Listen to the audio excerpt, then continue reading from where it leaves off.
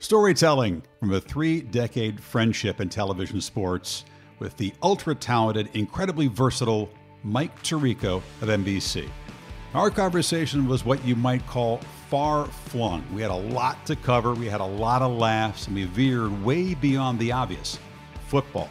We talked about the incredible breadth of unforgettable moments that Mike has broadcast, from maybe golf's ultimate mental meltdown, the craziest finish in Kentucky Derby history, a total Serena shocker, and the final game in the career of Kobe Bryant.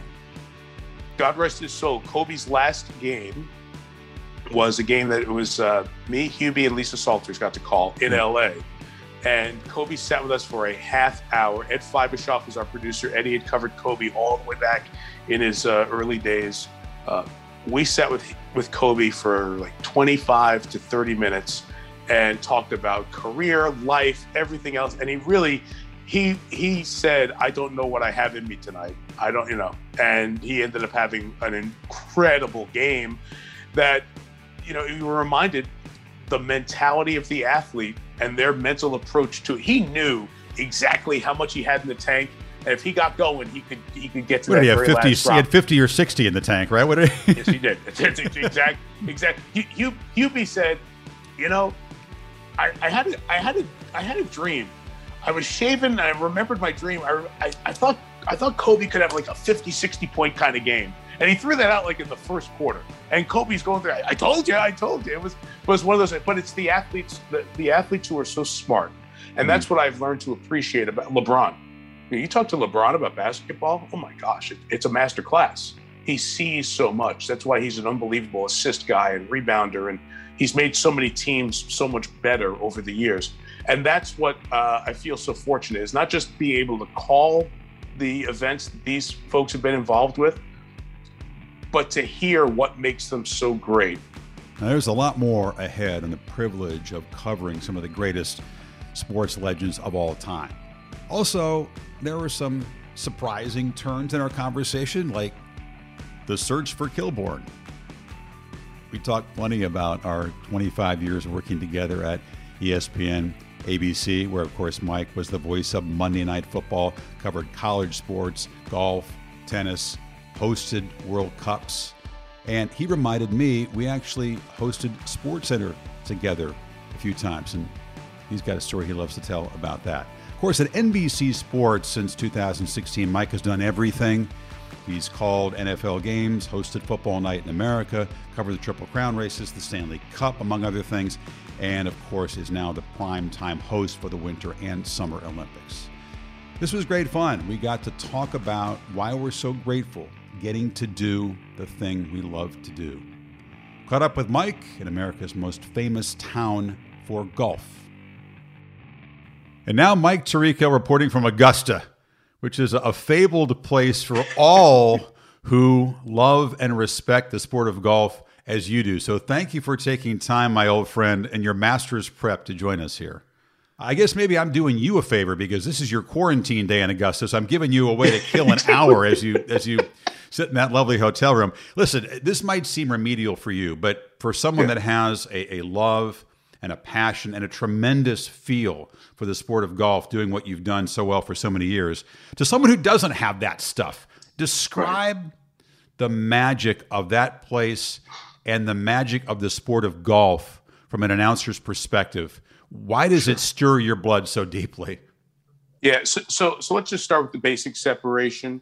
The four majors, the other three happen in rotating locations. So the Open, the British Open, the Open Championship, however you want to refer to it, rotates around what's called the Rota, 9 different courses in the British Isles. The U.S. Open, as we know, some years at Pebble Beach, some years Shinnecock, Bethpage, Black, Oakmont, Oakland Hills, moves all over the country, right?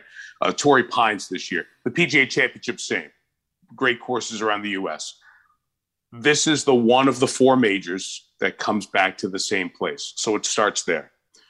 Second, it's the timing of it. It is April. It's springtime in Georgia. And absent your pollen allergies, there's no place better to be. I mean, everything is just Do you have allergies? blooming. Do you have allergies to the flowers there? I'm a little bit. I'm not bad. Some people really get knocked out with the allergy. The pollen is so thick and heavy because the blooming. It just everything explodes in this like couple of week stretch of early April. So when you've set, and this is honestly, it's pre-climate change because now it's warmer in the Northeast and the Midwest in April and late March than it used to be. But in the days where you're used to cold weather this time of year, you're just getting that first 55-degree day, 65-degree day. You turn on Augusta and it looks amazing. I always challenge people when they come here, if they're lucky enough to be a guest in any way or a patron who comes to the event, go find a cigarette butt, go find a piece of trash, go find anything out of place, and you almost never can. It is the most pristine, beautifully landscaped and manicured property. So even if you're not a softie for just the visuals, this place is the most beautiful, breathtaking, captivating place. And then I think the last part is the shots that happen here over and over. It's the first major of the year, so we've waited 8 months, usually since the end of the major championship golf season. So there's pressure on the players. It's your chance to make history. And the best players, Nicholas Palmer, Player, Woods, Watson, they've all won here. They've all hit memorable shots going back to Snead and Gene Sarazen. So it's all of that in one big place. And when you come here, you enter through the gates and it just feels different. There is a reverence to the history, for the history. There's an importance of what has happened here over time. There's the feeling that when you come here, you have a chance to be remembered forever for what you do. Bubba Watson hit a shot from way right of the 10th hole in a playoff that is forever talked about. So whenever anybody comes to the Masters, they walk down by 10. I think Bubba hit it here. No, it was here. No, he hooked it around this tree. So those things last. That doesn't happen at the other golf tournaments in the same way. So all of that together makes it special. And the thing I would say, Chris, for people, it's hard to get here as a player, a caddy, a member of the media, a member, or an invited guest. But once you get here, you're treated so well. There's no sporting event where the media is treated better, the players, anything else. And you come here, if you're lucky enough to come here as a guest of a member and play, you're not treated any better anywhere else in the world. So it really is the finest of everything when you get here. And that's why I think when we all get a chance to come back, you feel like it's a special week. You really do. I've never been to the Masters. It's the biggest sporting event in the world. I've never been, and I've had a chance. I won a charity silent auction a couple of times. I was all set up to go, couldn't make it. One of these years, I'll have to experience that, because even though I don't feel golf in that way, I will never feel the same about golf as I do about tennis or other sports. I think I would get drawn in by just the things you described. And so I look forward to doing that at some point. And I won't drink a mint julep because that's a waste of beautiful bourbon, but I'm going to enjoy the rest of the whole Masters experience, I think. So I will say that right to your heart, and having covered it with you for 5 years, I know what a fondness and affection you have for the All England Club, for Wimbledon. Very, very similar to the point that they are private clubs that have a very special membership, and they open their doors for the fortnight for 2 weeks at Wimbledon, for a week plus here now with the drive, chip, and putt for the kids, and the women's amateur that happens the Saturday before the Masters now. They open their doors for 10 days in the Augusta's case now for the rest of the world. And when somebody competes, it's a little different. As you know, the players have a different feel when they walk onto the grounds of the All England Club. They come out of that tunnel to the left of your great bunker, and they walk onto center court. It's the same feeling when the players walk down from the clubhouse to the first tee at Augusta.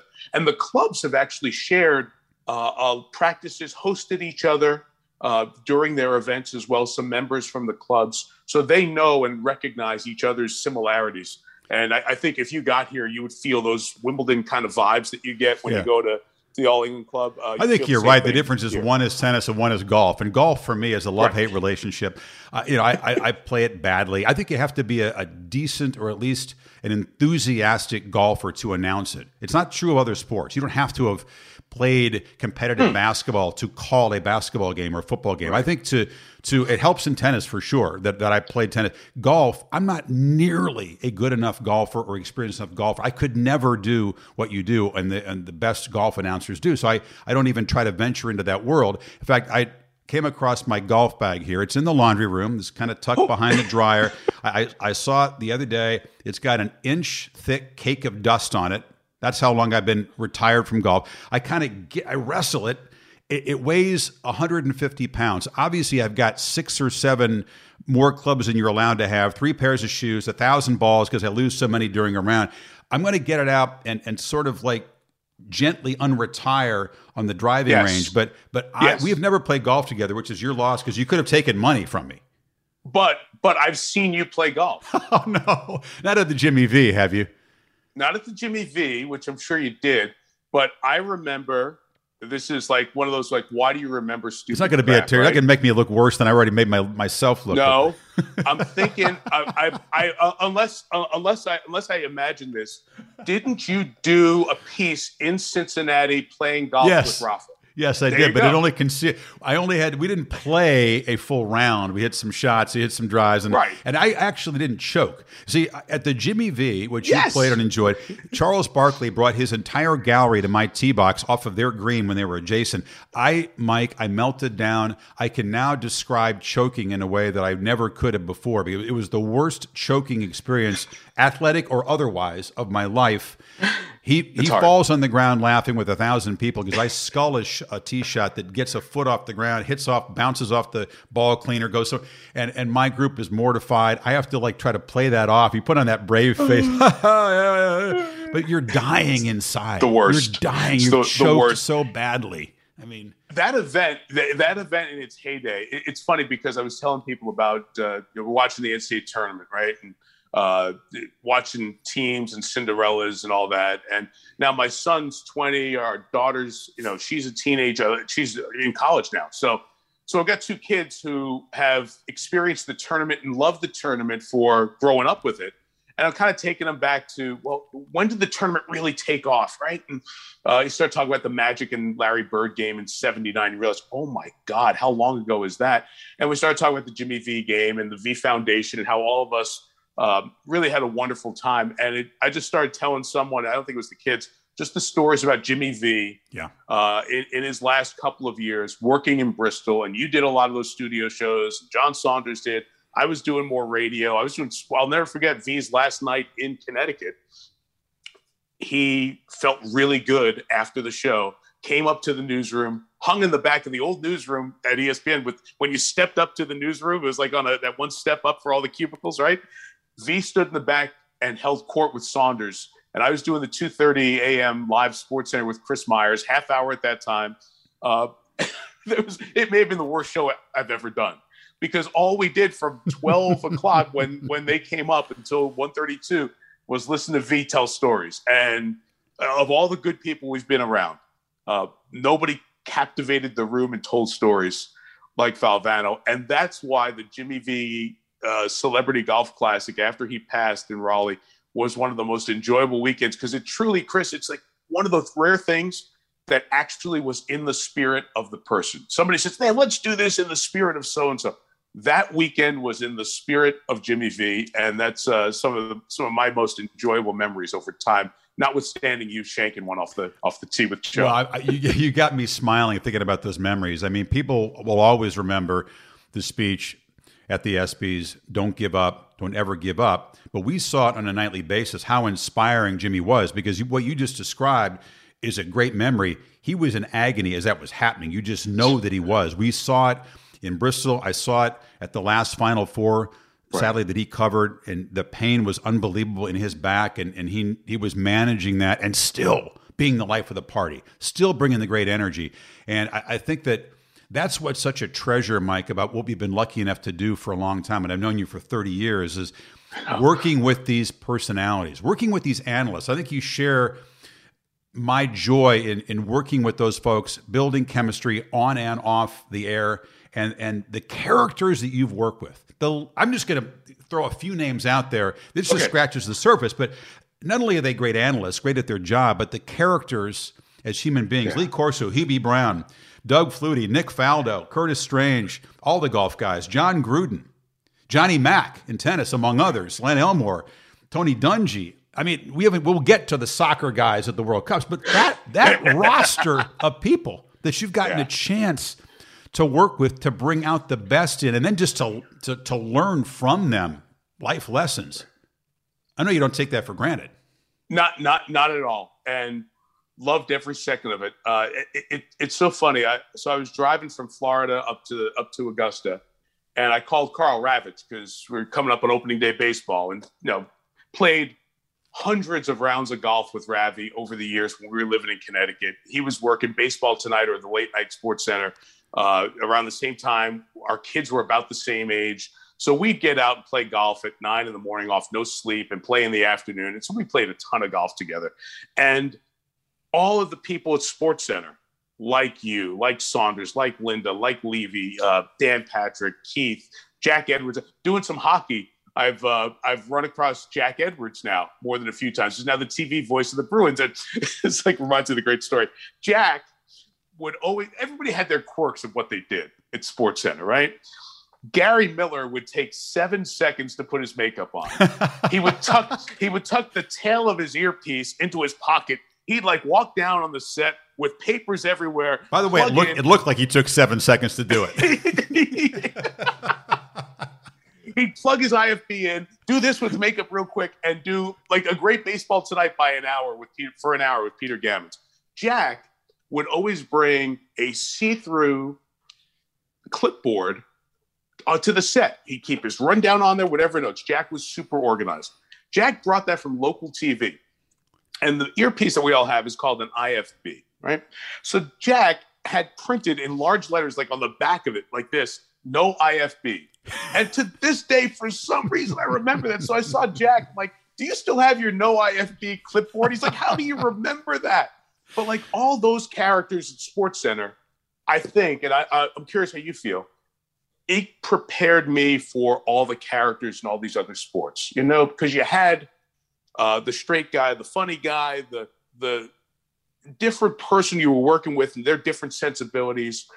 We do a Sports Center. Chris Myers always wanted the NBA highlights. I wanted the NHL highlights. We would trade highlights. If I had the Lakers game, Chris hey, I'll give you two, the Kings and the Canucks here and the Sharks. If you want to slide me over the Sacramento Clippers guy. You guys were swapping highlights there?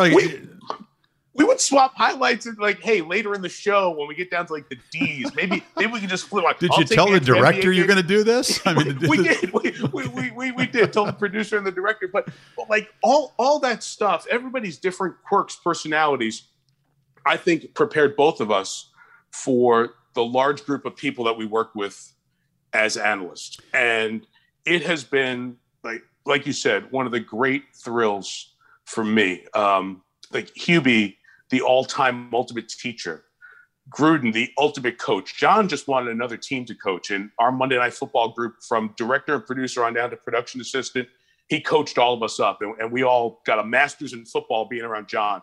Jaws, the quarterback position. There are more things that I look at the quarterback position still today that have been just drilled into my head from Jaws. Doug Flutie, who wasn't a by-the-numbers guy. He's just a feel guy. The way he played, ran around, made stuff happen.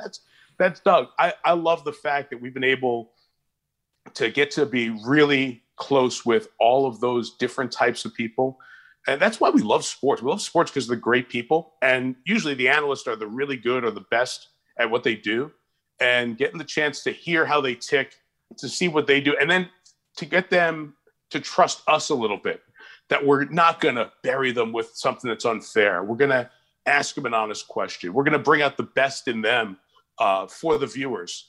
That, to me, that's been the most fun of what we get the chance to do on a regular basis. All the analysts you work with in all the sports, I'd like to ask you to rank them first to worst now.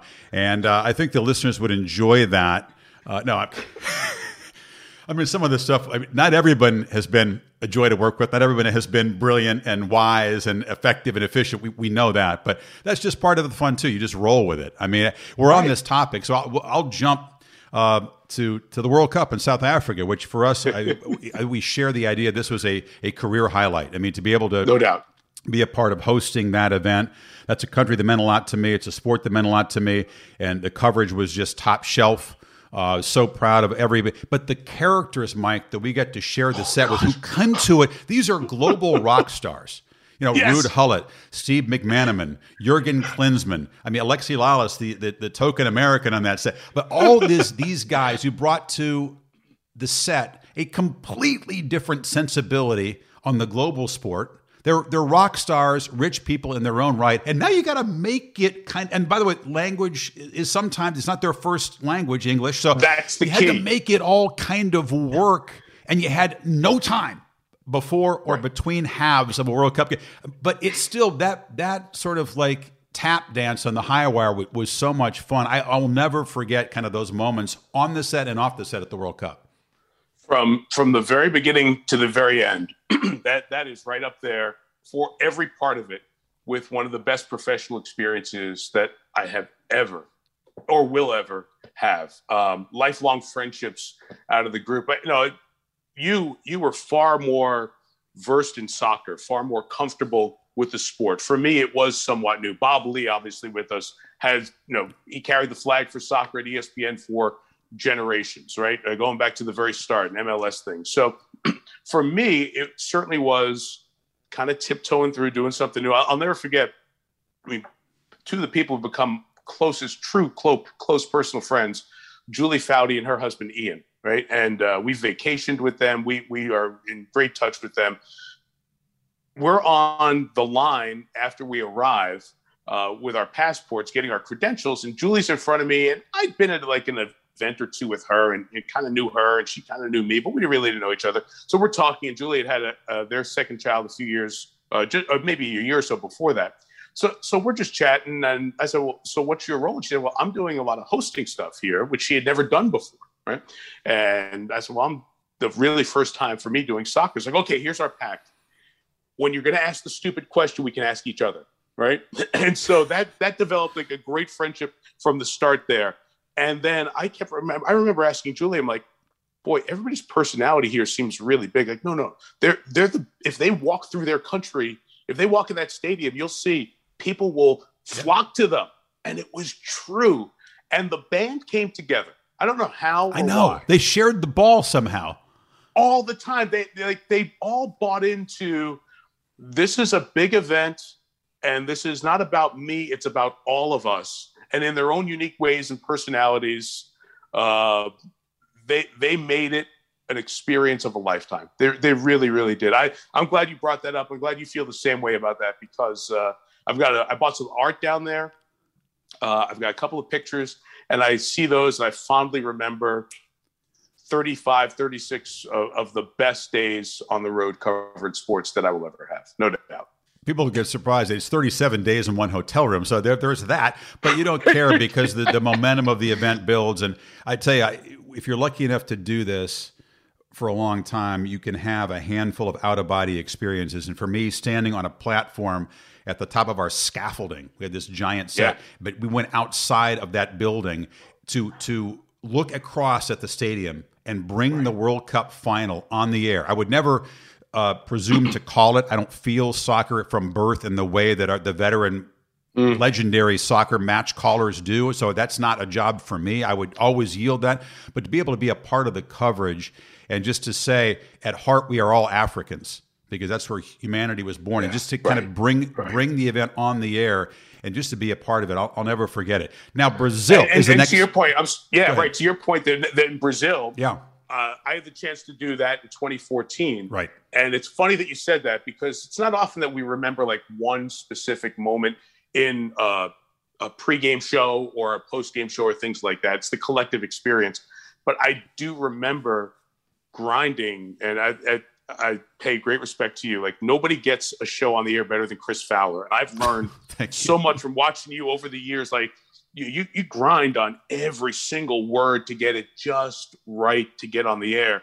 And I remember grinding to just trying to figure out the right ways to phrase the words before throwing to Ian Darke for the start of the 2014 World Cup final, the final match. And it was trying to encapsulate that you at home are joined by a couple of billion people every corner of the world doing this right now. You're about to watch the World Cup final. And it was just one of those moments that I remember, hey, guys, look, you can do whatever you want time-wise. Just make sure I have 15 seconds so I can kind of deliver this the right way, because I've been thinking about it for a while. And you're right. There was a power to that was just different than the other stuff, because, Chris, I didn't realize it until the World Cup was in the U.S., and then especially South Africa, that experience, and then Rio, how no event stops the world like that.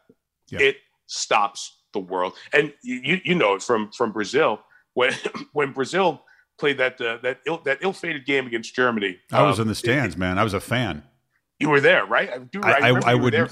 Go ahead, but that is one of those things that if I were to mine the memories and really think about things that I witnessed in person, the shocking way that game unfolded, from the celebratory, euphoric pregame. I mean, 70,000 people in Belo Horizonte singing the national anthem, and then they got buried in the first half. Yeah, buried in the first few minutes. I mean, it was 7-1. Right. The fans went from being shocked to outraged to just at the end just laughing and just cheering Germany because they recognized the greatness of that display. I still get chills thinking about it, but I didn't mean to cut you off. That when you brought that up, though, it's an incredibly powerful memory. Lucky enough to have as a fan, because I wasn't able to cover that tournament because Wimbledon conflicted. But I flew down there to be there as a fan, and wow, unforgettable. So because of that, and then I'm hosting. So we're sitting in our set. Avenida Atlantica in Rio is right there. The ocean's right there. There's Boulevard that has just become this incredible spot. Our kids came down for a few days. They still talk about watching the U.S. play while sitting on the beach in Rio, being able to watch on the big screen, because they set up a big screen on the beach. And that became like the centerpiece for where everybody, that was like the identifying point for people of watching. It was like watching people in Times Square at New Year's Eve. You tune in to watch people watching the match on the beach. So what struck me, and I'll never forget this, the game started around 5 o'clock local time. I'm maybe missing by an hour. The whole country shut down. And, we say, oh, yeah, the whole city shut down. No. The subway shop, two doors down, shut down. Everything shut down. This boulevard, one of the most busy thoroughfares in the country, not a car. This unbelievable rainstorm came through in Rio. The game was not played in Rio, as you said. It was like the thunder from the gods, and it was pouring, so much so that it knocked out the power in our studio. So Alexi Lawless was with me. We had to do halftime from the, quote, panic room from the Men in Blazers. That was the only place we could get a camera and lights. So the halftime of that, I have it on tape. It's me and Alexi seriously in the closet. It's like 4x8 this room, right? I mean, exactly. It's just one of those things you'll never forget. But it was that true like sign from above that this was a moment that was different than all the others. But that's the power of the World Cup. I think that's our point here, and the shared experience, the people. There's power in sports, and it's different nations, different things bring that power. And that was one of those moments that reminded me of the global power of the World Cup as an event and of soccer as a sport. Beautifully said. Crushing blow to lose the rights to that, I have to say. Although Qatar doesn't quite carry the magic of the places we've talked about. Hey, the true highlight of the World Cup in Brazil, though, I think came when we were hanging out in the bar of one of the lobby hotels there, the Copacabana Beach, and my wife Jennifer had the idea. You brought back the old days of Sports Center. Why not text our old friend, long lost Craig Kilborn? Because we weren't sure what happened to Craig. He kind of went away and went underground, and we hadn't heard from him. And it's one of those, after a couple of drinks and you're kind of euphoric to be there. She has the idea, and lo and behold, you do it, and he responds from the other world where he'd been spending the last few years. And it follows with connect, in touch, follow him now on Instagram. And every day there's something good. There's Craig enjoying life. But the picture that he sent you, the picture that he texted, not only did he text, but he texted you a picture, which was a precursor of his genius Instagram feed, where he's very much in character, this kind of like cocktail swirling Renaissance man. here we are in freaking Rio. And, that's right. And Craig Kilborn emerges from a secrecy to like send you this text of enjoying a cocktail, and you came and knocked. We had parted ways. The night was over. You came down the hallway, knocked on the door. Like, I got a picture from Kilborn. You killer. That's right. And that was that's the funny part. I think for all of us over time is we were there, and you're still there at ESPN. Obviously, we were there at such a really cool time.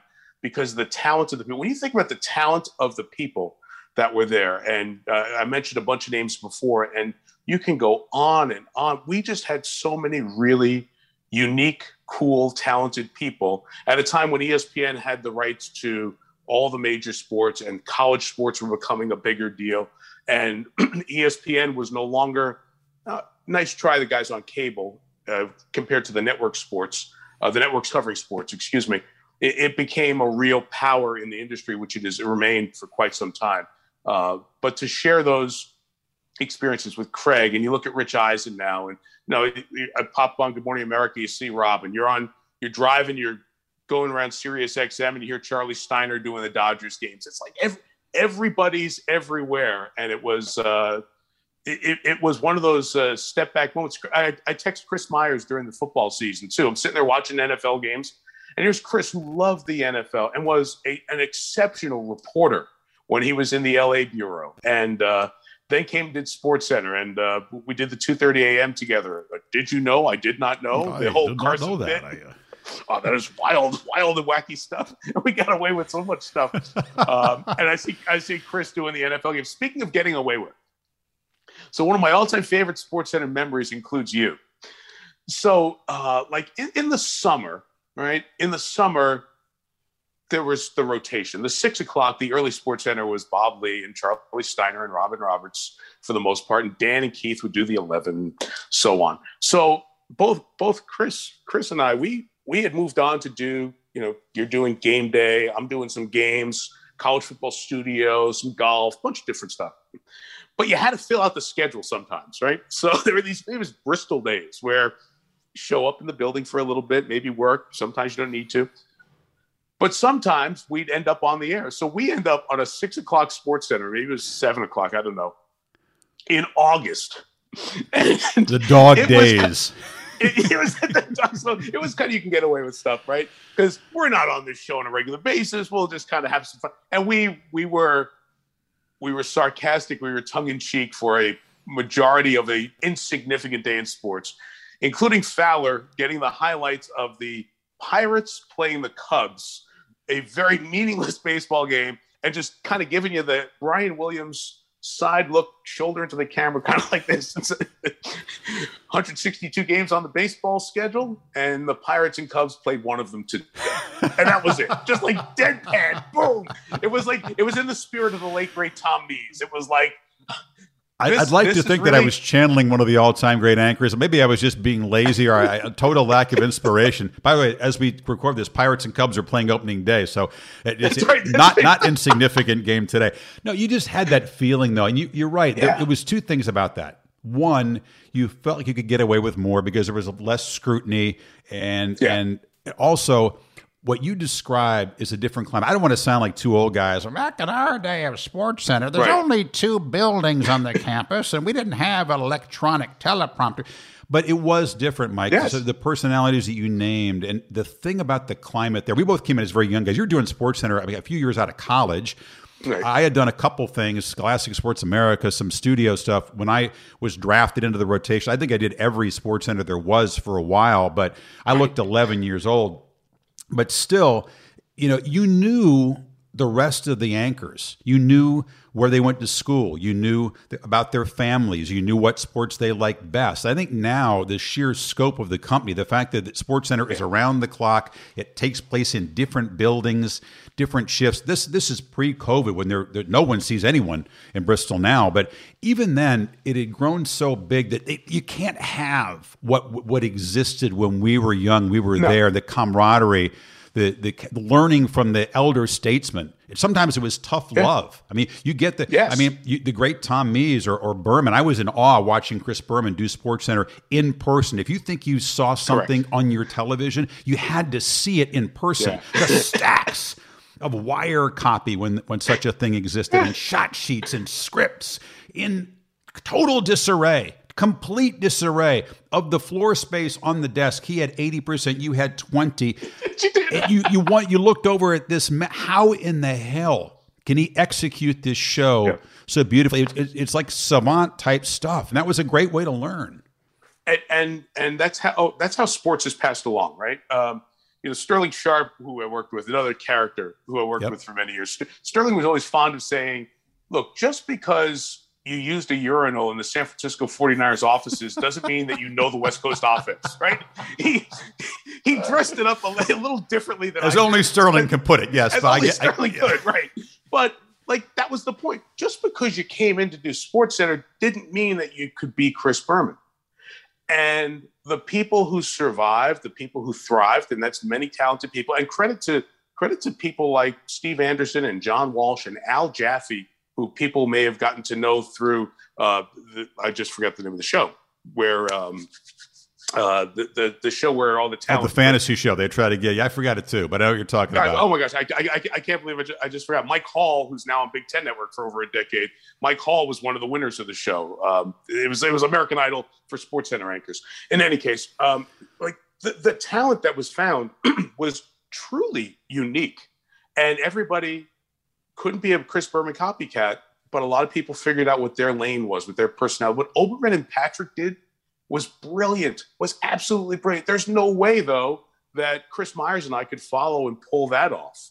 So you kind of did what was in your personality and what was different. And that was, I think it helped us all learn how you had to have a little bit of every club in the bag that you could play, but you had to have your own swing. You couldn't copy Berman's swing. You couldn't be Olbermann. You just can't do that.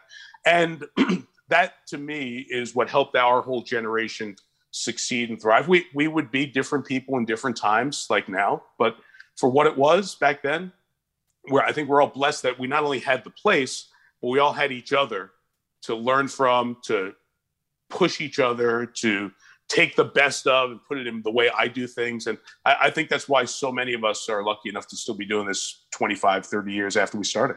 Because you do it a long time, your career can stretch back to an era where you have a chance to intersect with legends. You're going to host the Olympics in Tokyo. It's a thrill. The thing that first attracted me to this business, or one of them was Jim McKay hosting the Olympics in 1972 when I was just almost 10 years old, but I vividly remember the catastrophic events, what happened to the Israeli athletes, Spitz, the U.S. basketball, all those things, and he brought such a humanity to it. But working with Jim McKay later in life, when he was near the end of his arc, and he was covering the Triple Crown races, and Jack Whitaker, and Dick Enberg, who I grew up watching call Wimbledon, and everything about that place was filtered through Dick's sensibility, his work. Getting to work with them, I mean, you mentioned some of the old SportsCenter guys, but what's been an out-of-body experience for you, where you someone that meant so much to you when you were a kid, and getting a chance to actually work with them? No doubt. Two things come immediately to mind, and they're the two individuals who primarily have been the Olympic host for America for, like you said, better part of 50 years now, and that's not including the years that CBS had the Olympics in a winter spot a couple of times in the 90s. McKay, at the end of his run, also did a few British Opens with us. Mm-hmm.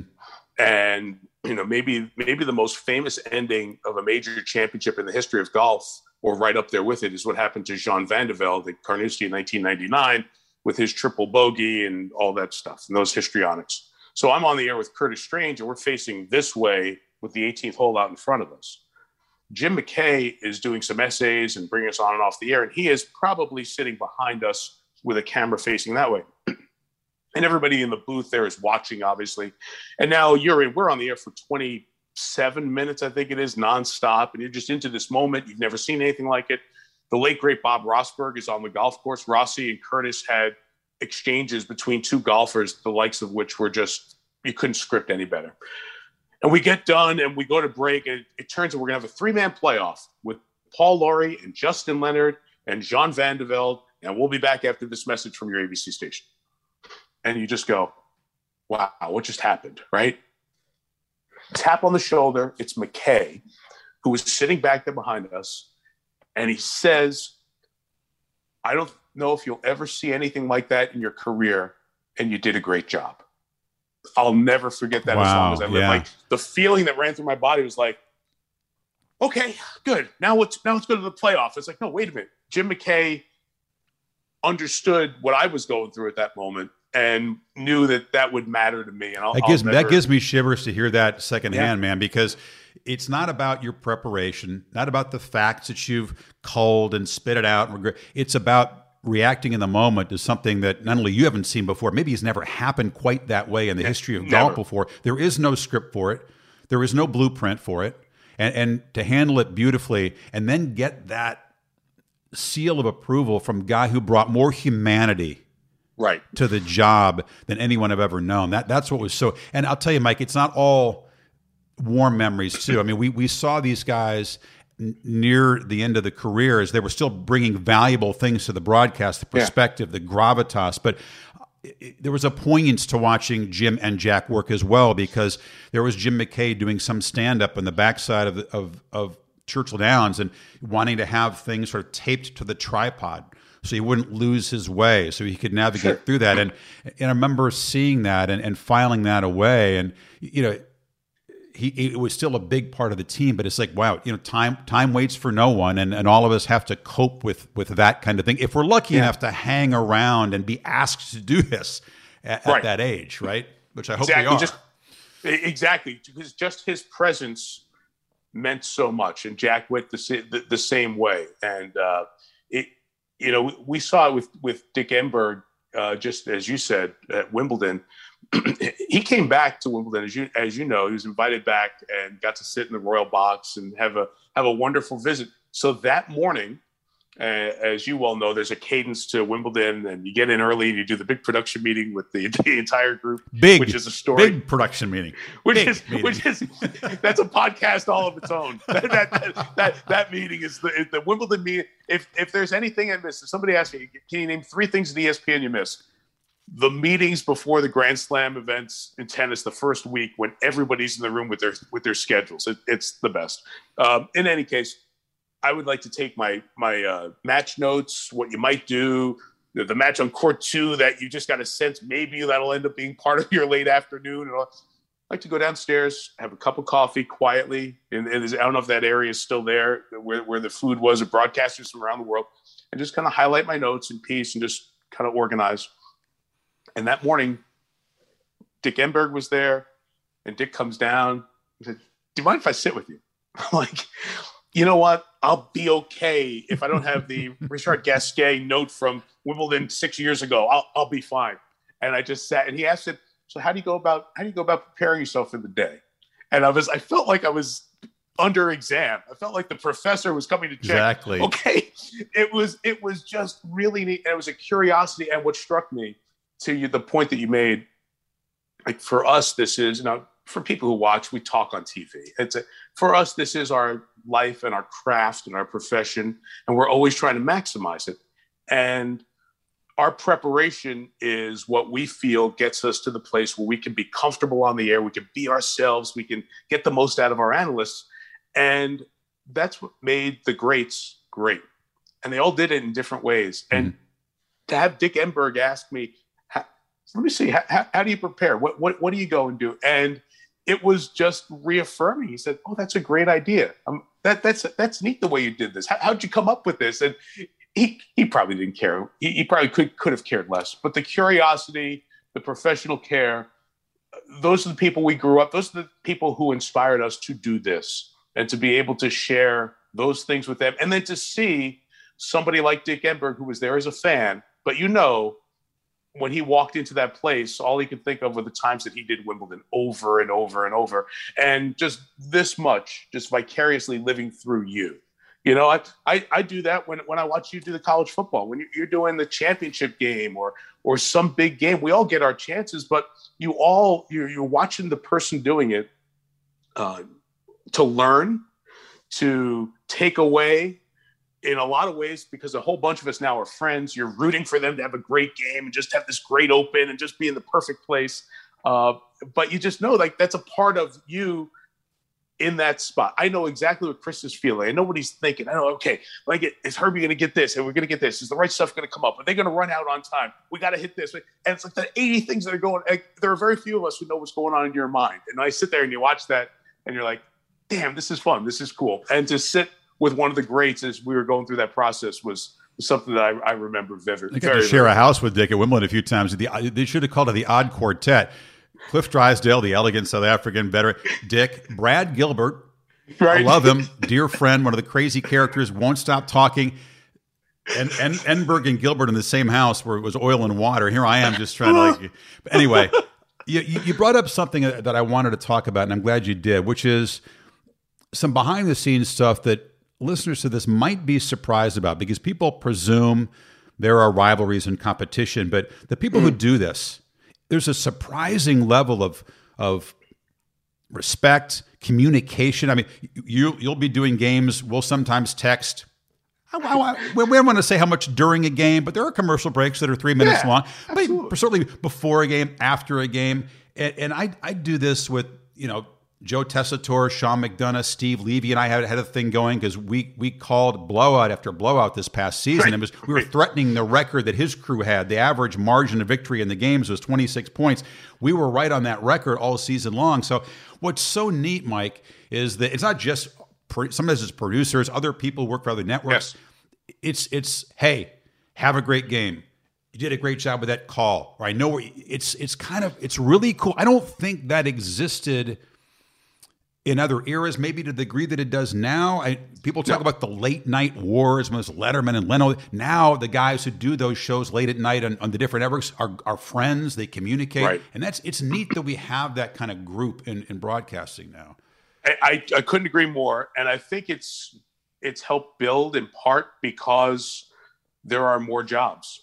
There were only a few gigs when it was the three networks and no real ESPN presence, right? And we'll just look at the volume of sports that are on TV now compared to then, right? Yeah. So whether it's Al or Jim Nantz or Mike Breen, that whole group, Dan Hicks, you, me, I consider all the people I just named friends, and you kind of communicate on a regular basis, whether it's a text on Christmas or you see it's their birthday or a game or something like that. I love that camaraderie. And the fact that we help each other out. I mean, you obviously do Notre Dame games. We did a couple this year, and you were so generous with the information that you had on the Irish. Really only somebody that's around the team a lot can get. Me parachuting in a couple times a year, yeah, we have relationships, but it's not the same as when you're around the team. Incredibly helpful. It happens from other networks within the network. It's so neat. Yes, and I think you're right. It used to be competitive, and it still is. We want to have a better broadcast in our studio on Sunday nights, and when we do Football Night in America, than Fox did or CBS did. But there's a text that goes around at the start of the year. Before the first pregame show on week one, I text Rich Eisen and JB at CBS and Kurt Menefee at Fox and Sam Ponder at ESPN. And we all text each other, and we're on a text chain. And Susie, I've included on hosting the Monday Night Countdown show, and just like, hey, have a great season, and we'll check in during the year. And it's just fun, I think, because we all appreciate the fans. Very often don't differentiate network to network. They're coming for the games. They may enjoy our studio shows, but we have a respect for what the business takes right now, the challenges that are out there, but also the support, because there are not many people who understand what we do. Again, like I said before, we're not doing a lot. It's not very hard, but we are a few who understand the pressures, the difficulties, the challenges, and to have that support network of peers is kind of cool. Love and respect you, but I want you to have a terrible game when you're head-to-head. You guys end up having an NBC, the game of the college football season. Clemson, Notre Dame, regular season game in South Bend ends up being this overtime classic. We've got some Pac-12 game head-to-head. So Kirk and I are basically watching your game in a monitor where we know what's going on in the field. But it's way down on the significance meter. And so we were texting, I mean, we're in a black hole where you guys are, the world is watching this game. So you do wish that when you're head-to-head, I wish that your game was over in the first quarter. We'd send those kind of texts. Same thing. Oh, no, hey, have a great game until the first quarter. And then hopefully it's 28-0 and we welcome you guys. Come on over. I think it was a World Series. We did a World Series opposite a Monday night game. And I remember joking with Joe Buck, should I say thanks, Joe? Or I think Joe said, should I say thanks, Mike, when your game gets to halftime? People are just going to sit there and click over. Look, we know the viewers' patterns. We're viewers too. God, we're not on the air. We're home. We're home being fans, just like everybody else. I wonder if you have a story. I'm not going to bog this down in thoroughbred racing. Not as many listeners connect with that sport as others. But you were in that seat for Derby 145 a couple of years ago when something happened, working, by the way, with good friends of mine, Jerry Bailey, Randy Moss, with whom I worked at ABC. I love those guys. How great are they? Truly. And it's a good thing that they were great because you had to orchestrate one of the all-time unscripted television tap dances. I want to say it went 21, 22 minutes from the time that maximum security crossed the line first. Yes. And the stewards had their endless debate. Were they going to make history and take down the horse that crossed the finish line first in the Derby, which had never happened? You have a story from that? Because that is like the Van de Velde situation. You will never see something quite like that again. And you're out there on a very thin tightrope at that point. Yeah, the story from that sticks out perhaps more than any other is the fact that it was raining. So in addition to everything else, like now as you know, when you do these events outside the elements, you'll have a set and now the rain's dripping down on the side of the set. So your concentration is all over the map. But I would say the on-air part, Rob Hyland is our producer, and I'm lucky enough to work with Rob on our Notre Dame football games and Football Night in America and the Triple Crown. So over my 5 years now at NBC, we've gotten to know each other really well, and the cadence of a producer, right? So we're in the interviews, and our interviews are kind of moving around. We've done one on horseback with Donna Brothers, and then Kenny Rice is doing an interview. And as Kenny's doing the interview, the second question comes up. Rob, so I hear Rob, and when the producer talks to you, some folks think producers or directors talk to us all the time. They don't. But the good ones don't. The good ones, right? Well said. You can always sense when they open up their key. So they have a button that they can hit, and you can hear even just a little small difference in background noise in your ear. And I heard Rob's key open up, and all he said was, "Just hang with me for a minute." And I'm like, okay, something's going on. And then the cascade begins, and I would say the conversation was interesting because we were trying to get to we couldn't find the right spot for where the inquiry essentially was going to center. It's 20 horses in a basically a stampede, right? Exactly. And as you know, the Derby is a race unlike any other because of the 20 horses and the stampede. And there's always jostling and bumping. So it's figuring out all of that. And as you said, Jerry Bailey and Randy Moss are so good. And Rob has done the Derby for over a decade. And there are other people who are in our production truck, like Amy Zimmerman, who are around horse racing all the time. So everybody's got a sense. So they're all trying to get to the right spot. So in football, we know right away, catch, no catch. Well, it's that foot right there. It takes us 8 seconds. We know we're focusing on. So as everyone's focusing, I know not everyone on our set is listening to what I'm saying. So you're trying to get their attention. Are you hearing what I'm saying? I'm about to ask you a question. Stay with me here for a couple of seconds. So there's a lot of, I'd love to see the camera of all of our hand gestures and trying to get each other's attention through all of that. And then the wait, there's one point during the wait where I wasn't sure because I haven't done horse racing for 30, 40 years. I wasn't sure. And then I just kind of got to that point as I'm going through my mind, but there's never been anything like this. Like you don't want to overstate this is landmark territory.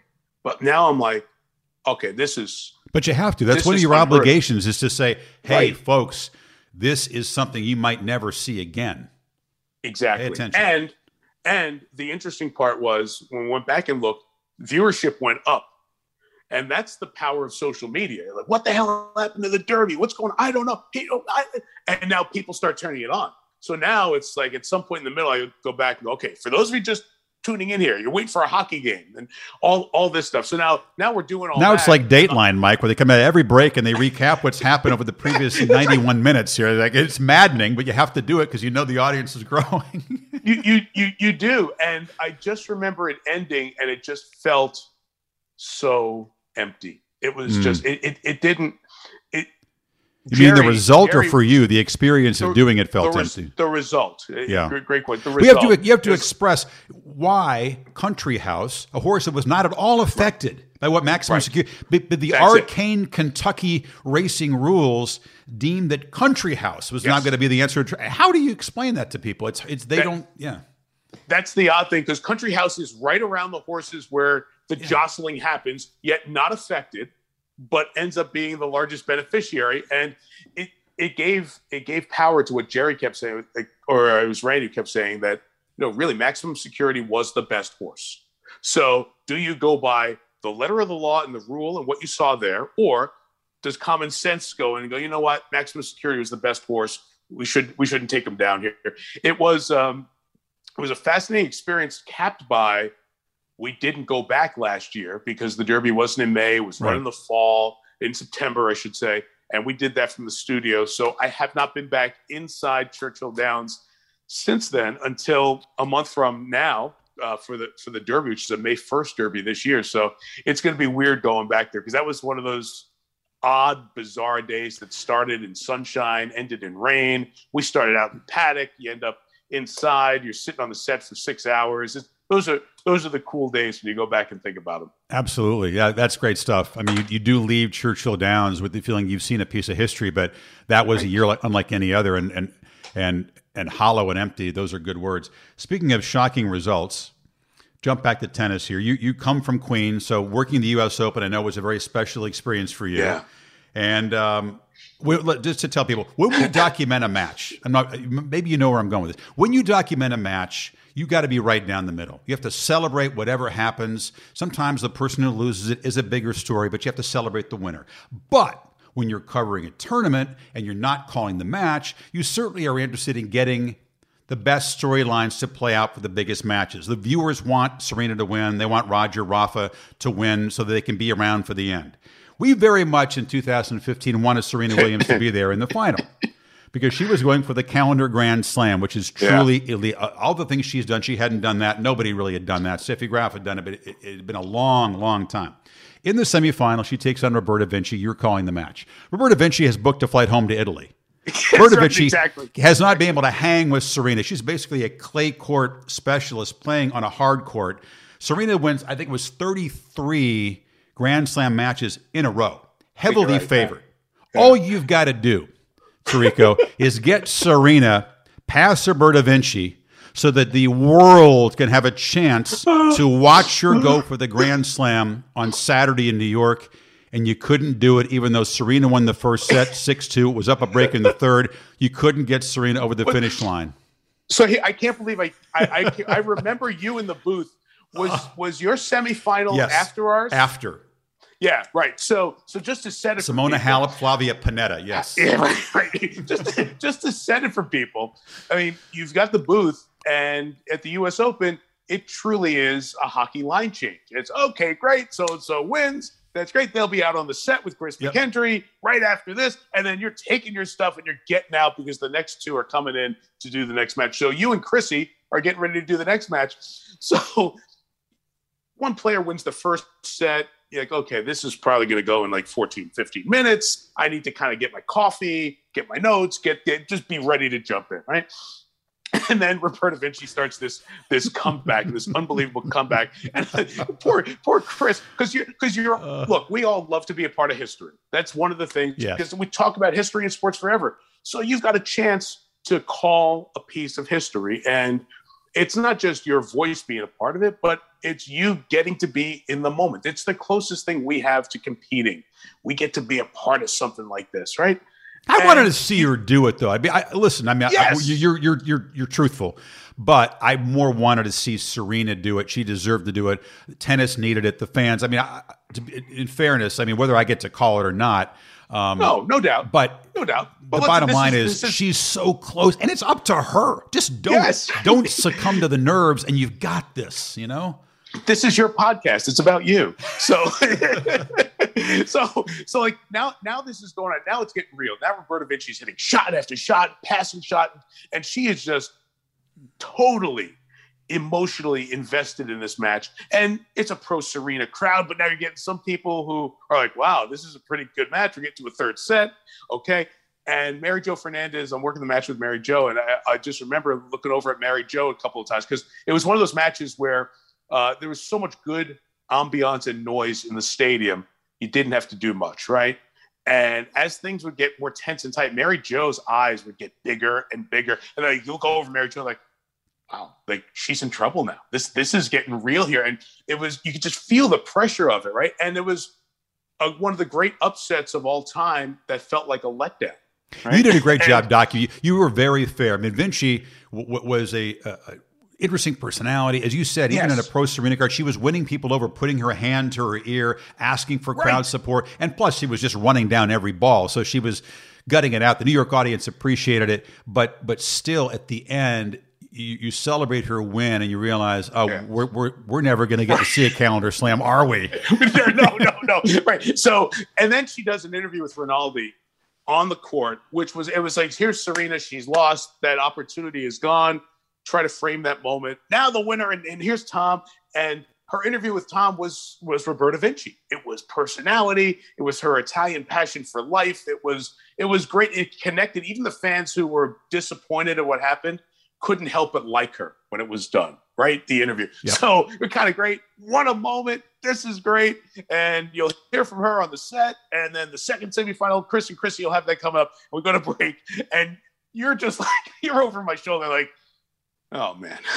You got to be kidding me. How could you not deliver? All I needed you to do was close the match out, and you couldn't. And then I had the joy of calling Roberta Vinci, Flavia Pannetta in the final, which is a tremendous match if you're in Italy, but not what we had expected. And no, listen, I'm kidding. We celebrated. You have to celebrate every championship moment you're lucky enough to call, whatever the sport. Yes. It means so much to those involved. The joy, the culmination of a dream, all the work they put into it. You try to get that across to the audience, and that's why we tune in. That's why I got choked up watching the Dodgers win the World Series in the weirdest of seasons. I don't like the Dodgers at all, but I respected what they had come through. I tuned in to watch the World Series, and especially the clinching game, because we just celebrate kind of those championship moments. And when you're calling it, you can't quite allow yourself to feel that. You have to sort of, you want it to come through, right? But you got to temper it. But that's why we love sports, is those moments. So, real quick one. The Red Wings are this close to winning the Stanley Cup against Pittsburgh. We live in Michigan. My wife's from there. We've lived there since the late 90s. I've never seen the Cup skated in person. So I'm like, oh my gosh. So here's to game 5. The Wings are going to close out the Penguins. There's 3 minutes left. The Wings are up 1. And we're 5th row behind the goal. I'm with 3 buddies at the old Joe Louis Arena. 3 minutes left. Everybody watches the whole third period on their feet. You know what those buildings are like. Nobody sits down. They're cheering. The Penguins score with 1:02 left to send it to overtime. The game goes to multiple overtimes, as only the old Joe Louis Arena can. They've run out of all caffeine. There's no soda. There's no coffee available, but you can get a 24-ounce beer between the second and third overtime. It's like, come on, boys, here we go. Because if they win, we'll celebrate. It's like 1 a.m, and the Wings will skate the Cup. Penguins score. Don't get to see the Cup skated. Wings win 2 nights later in Pittsburgh on a Friday night, win the Cup. So I still haven't seen the Cup skated, going around, whatever. Now I'm working with NBC. I get to work on some of the pre and the post game for the Cup final, a couple of the games. So game 7, St. Louis, Boston, in Boston. Road team has won every game. We're at Boston. The Blues win game 7. Shockingly, they win the Cup. Great. We're down in a green room, a spare locker room. We got to wait for the Bruins to come down because their locker room's past us. So I kind of like cracked the door open to watch the Bruins off camera. Nobody sees this. Just watch the devastation on their faces. They just lost Game 7 of the Cup final at home. Just to see what they looked like and how stunned they were walking through was pretty interesting. Then they clear out. The hallway's cleared. I'm not on the air. Doc Emmerich's going to take us off the air. Doc and Edzo will do the rest of NBC. Then they'll do the post game on NBCSN, and everybody skates with the cup. I sneak out. I was standing on the Bruins bench, not on the bench, but like the space where you walk onto the bench, and got to watch the Blues skate the cup. And it was the coolest thing because, like you just said, and that's why I think why we still love doing this. The true passion, these athletes, this is their moment. This is what these guys, like Jay Bomeister and all these guys, this is what their whole lives wanted to do, worked, sacrificed, parents driving them to morning skates, cold rinks. This was the moment. And to see the guys, their eyes as their hands got on the cup, that's the stuff that makes me love this job and love what I do so much and feel really like you do. So fortunate that we get to share those moments, sometimes frame those moments. Sometimes we are the narration for the visual of those moments that people will go back and watch 10 or 20 years later. And when Clemson or Bama or Ohio State are handed the trophy, you want to make sure that in 20 years, when they go back and watch that tape, that your words fit the moment. And that is exactly what you're talking about, how that's something that just keeps us going and makes us work hard to do the right thing for the event and for the people, not necessarily for us. Yeah, beautifully said. And we're both perfectionists, so sometimes what we do end up saying to match those amazing moments doesn't meet our own standards, and there's no taking it back. You just live with it. You move on. I don't beat myself up anymore, but sometimes you would, another line, another word would have made that better. But that's the nature of it. You get just like kind of when you're playing, you get one chance to do it right and to punctuate that moment. Have you had a chance to ever reflect what you've been able to do? You've been able to cover golf in the era of Tiger, NFL in the era of Brady and Manning and Breeze and so many others, Kobe and LeBron calling NBA. I don't think you were a little bit too late for Jordan. I mean, Jordan had retired by the time you got there. I actually got the back end of Jordan 2 in Washington. Okay, well then Jordan Washington game. I consider his career to end when he was a Bull, but I know. But we talked about Serena and Roger and Rafa in tennis. Yep. I mean, just the gratitude that I'm sure we share for being around and being able to see that and never taking that for granted for a day. Yeah. You're right. Do count myself lucky for I just scratched the surface, man. You've done there's other things you've done. Yeah. I just named four sports. Yeah. 10,000%. I'm with you. And what it made me think of right away was I get asked often, what players do you like to talk to? Or what players are the best in meetings, right?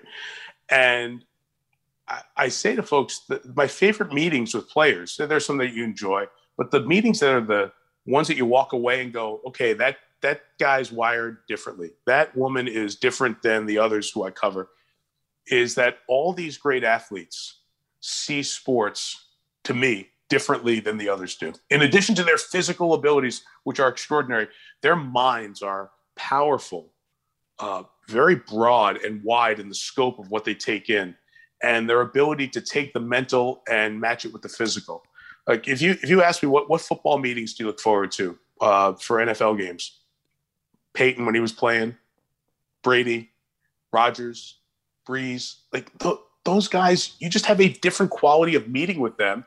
It's because they mentally do it so well. And it was the same thing God rest his soul, Kobe's last game was a game that it was me, Hubie, and Lisa Salters got to call in LA. And Kobe sat with us for a half hour. Ed Fibershoff was our producer. Eddie had covered Kobe all the way back in his early days.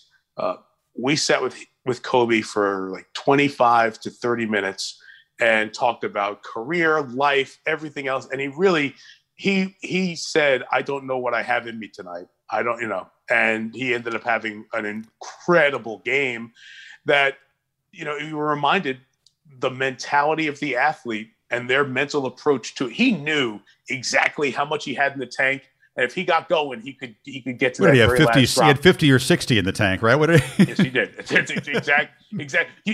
Hubie said, I had a dream. I was shaving and I remembered my dream. I thought Kobe could have like a 50, 60 point kind of game. And he threw that out like in the first quarter. And Kobe's going through, I told you. It was one of those, but it's the athletes who are so smart. And that's what I've learned to appreciate about LeBron. You talk to LeBron about basketball, oh my gosh, it's a master class. He sees so much. That's why he's an unbelievable assist guy and rebounder. And he's made so many teams so much better over the years. And that's what I feel so fortunate is not just being able to call the events that these folks have been involved with, but to hear what makes them so great. And it's an understanding as the axes cross between ability and mental acuity. The greats are able to maximize it longer because they know how to get the most out of their body. They know how to handle situations. Like Tiger winning the Masters in 2019 at 43 at that time, excuse me. I mean, that was stunning given what he had gone through physically. But Tiger's mental approach around Augusta and on the second nine on Sunday, when they got to the 12th and all the other guys hit it in the water, and Tiger ended up over the bunker, middle of the green, made three, and he just played smart golf while everybody else tried to go win the Masters. And his mental ability is the reason he won that Masters. And just to be able to tap into that briefly every once in a while is what I take away from the best of the best in this era of great athletes. Great point. Not just what happens on mic, but what happens in the preparation that's priceless, that you can't duplicate. Maybe because you're a great host, broadcaster, play-by-play guy, or maybe you're just wired together. You brought it back to Tiger. You're sitting there in Augusta. I want to finish with a guy who will not be playing the Masters, obviously, but a guy who is fortunate to be alive after his car accident. Mm-hmm. And the question that's going to be on so many minds as the Masters unfolds, as we record this, the tournament hasn't happened yet. The back, the foot, the ankle, the things he's got to heal from to get back. Yes, Ben Hogan did it. It was a very different era. The competition around him was nowhere near what Tiger has to face. So Tiger getting back and being able to play golf at a high level and then trying to win another Masters, another major. What do you think, Mike? I mean, it's going to. You ask this a lot, I'm sure, but people are interested in as we another Masters comes around. He will not be there, sadly, except in spirit. Yeah. We have been asked a lot, and your immediate thought connecting the dots is no, because of the age and the back. And it was a leg injury that was so severe, it took weeks to get him back even to the state of Florida, right? And we don't know all the details of it. I do have this very cautionary light bulb that goes off every time this conversation comes up to never doubt him. Because I think other people have, and we've seen different results. He's been able to overcome so much on and off the course over the years. I do think it's selfish to even think that way right now, while it's a natural sports question, because he's given us as golf fans and the sport and the industry so much. I personally think a lot of my success professionally is thanks in part to Tiger's success, because Tiger turns pro in the fall of '96. I got the job doing ABC's golf in January of '97. The first tournament I did was Tiger winning what I believe was his third tournament of his career at that point, the Mercedes Championships at La Costa in San Diego. And then he goes to win the Masters that next April. Jim Nance's great call, win for the ages. And then he wins his next start in Dallas at the Byron Nelson a month later, and we're on the call for that on ABC. So that's like the era where out of nowhere, people are paying attention to golf. And I had just gotten the job. Brent was the lead voice for golf for ABC. They reworked the booth. Roger Twyble was in there for a little bit as well. It became me, Curtis Strange, Ian Baker Finch, joined us a few years later, Steve Melnick, Judy Rankin, Bob Rosberg. It was just a time when for some reason, so many more people, and the reason was Tiger, so many more people were paying attention to golf. And I was lucky to be surrounded by great people on the air, a great production group led by Jack Graham and Jim Jeanette, veterans of the Olympic world over the years in the truck. Mark Loomis, who went on to be a sensational producer at Fox doing the U.S. Open. He was one of our main assistants in terms of the production of the broadcast. And I was just surrounded by people who didn't let me fail and kind of steered me in the right place. And I think any of us who were around golf at that point were elevated because of Tiger. And that went on for a while. So the association with the sport, when it got big, I'm so appreciative of Tiger's dedication, his success, his beyond the sports world stardom that gave us the opportunity to be seen by so many more people that, Chris, for me, I don't need to see Tiger hit another shot in competition again. Like, he's given me, as a sports fan and as a professional, more opportunities to help my life and help my family go forward. And I just want to see him enjoy his kids, be able to go out and play golf with his son, be able to watch his daughter play soccer, do whatever they're going to do as teenagers and young adults, and to find some happiness and peace in his life. And for me, if I don't ever see him, get announced on a first tee and hit a tee shot, I'm overloaded with appreciation for what he's given us as an athlete over these years. Yeah, wonderfully said. If it's not important to him, if he's not driven to get back and try to do more, if he's quite content and satisfied with the aspects of your life that you talked about, then I hope that's okay. If that's not the case, you just don't want him to go out not on his terms. You don't want any athlete who's been as great as he has been, contributed as much as he has, built up the fan base, to not be able to go out on their terms. So I hope if he wants to come back, if he's driven to do that and put in the hard work, and I'm told by people who are surgeons and physical therapists how much that's going to take to get back to that level of golf. It's an incredibly challenging thing ahead of him. If he wants to do it, I hope he gets the chance to do it, and he doesn't go out on terms that they're not his. So hey, he's always been the guy to do the work, and I've always said to folks that when you get to the top of the mountain, the dismount is never graceful, right? Yeah. It's very hard for people to scale down the top. Look, we're seeing it with Serena. We'll see it with Fed and with Nadal, Djokovic. Eventually, at some point, all these greats they're not what they were. They're still so darn close. They're gracefully coming down from the top of the mountain about as well as any individual athletes ever do. It's just hard. It's just hard because in your mind, Tiger's the best. And what you see is not the best. And it'd be hard to see him less of that. But as you said, if that's what he wants and that's going to drive him, I always tell people when they ask, well, what do you want to do? What do you want to be? Like, what wakes you up, right? Does doing sports on TV wake you up? Do you want to? Yeah, then great, go do it. With Tiger, if he wants to go through the rehab to find a way to get out there and play one more Masters and 2, 3, or whatever it might be, man, let's go. Let's go. I'll be privileged to be around to watch the ride and be rooting for him to do whatever he wants to do. There are limits to your time, even on a quarantine day in Augusta. You've been very generous. We could go on for 6 hours and people would be listening or not listening, but we'd have a great time doing it. I hope as Augusta moves past the calendar, you get the Triple Crown, Stanley Cup coming up, and then, of course, the primetime hosts of the Summer Olympics in Tokyo, which will be quite unique and bizarre in their own way. I hope you have many more of those out-of-body experiences, stop the world, be grateful, and then document it beautifully. I think you will. And I'll be watching, and keep your phone open because you just might get a text when you don't expect it. Anytime, especially from you, like one of the greatest joys in my career and life has been being friends with you since 1991, since I got to Bristol.